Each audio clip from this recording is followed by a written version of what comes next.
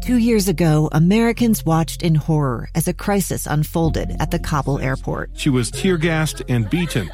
Images of thousands desperate to escape Taliban oppression filled our news feeds. More than 80,000 Afghans made it to America. But the story didn't end there. It was very cold. There was no power, no heat. Who would help our newest neighbors? I'm Andrea Smartin. In Stranger Becomes Neighbor, you'll hear the stories of some remarkable refugees who left their homes and their dreams behind, only to start over from zero. Their only possession was 3 blankets. And you'll meet Americans who stepped up to help them. You want me to come when you deliver your baby. What can one person do in the face of an international disaster decades in the making? That's Stranger Becomes Neighbor.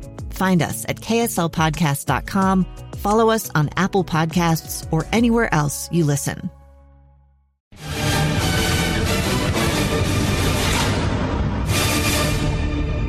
Well, back here at Smith's Ballpark, it was El Paso jumping in front early with 1 out. Luis Camposano doubled to right with 2 outs. Brent Rooker walked, leaving runners at first and second for Adelín Rodriguez. Junk ready, the 0-2 to Rodriguez. Ripped down the left field line. That's a fair ball scooting into the corner. Adell gives chase. Camposano around third will score. Stop sign up at third for Rooker. And into second base is Rodriguez with a double. And it's 1-0 El Paso. It stayed that way until the bottom of the 6th with 1 out. Dylan Thomas faced Ryan Lilly. Swinging, there it goes. Deep to right. It's up there. It's out there, and it's gone. One swing of the bat, we're tied. Dylan Thomas with his 7th home run of the year and his team-leading 35th run batted in. Oh, that got out of here in a hurry.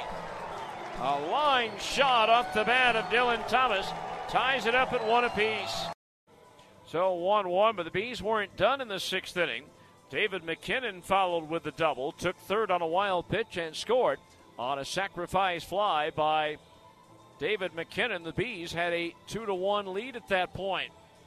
But in the 8th inning, Luis Liberato doubled to right field, bringing up C.J. Abrams. Swinging a fly ball left field. Adell going back. That's going to be off the wall. Rounding third and heading for home is Liberato with a tying run. And into second base is Abrams with a double. And we're all even at 2. So a 2-2 ball game at that point. A fielder's choice left Camposano at first with 1 out. Back-to-back walks loaded the bases.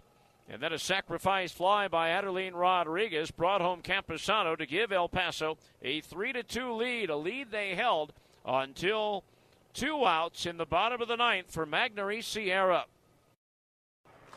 Next pitch, Sierra lofts one into right center field. Long run for Akiyama. It's going to be over his head. It's gone! A home run for Magneuris Sierra ties the game. That looked like a gamper off the bat of Sierra, but it had enough legs to carry over the fence. Magneuris Sierra with his 5th home run of the year, and we're all tied at 3.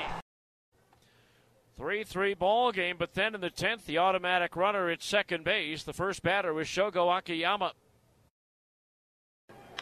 Chopped to first base, off the glove of McKinnon into right field. Rounding third, Camposano will score the go-ahead run. Ball sharply hit, had some top spin on it, deflected off the glove of McKinnon and into right field. So 4-3 El Paso here in the 10th as they bring home the automatic runner. That's an unearned run, but obviously it counts nonetheless. And so that turns out to be the final score. Again, the Bees get that leadoff man, or the automatic runner rather, at third base on a wild pitch in the 10th inning with nobody out, but a ground out, a strikeout, and after a walk, another strikeout, and that runner left stranded at third. El Paso now has taken 2 out of 3 in this series, and so for Salt Lake to win their first ever home series against the Chihuahuas, they're going to have to take the next 3.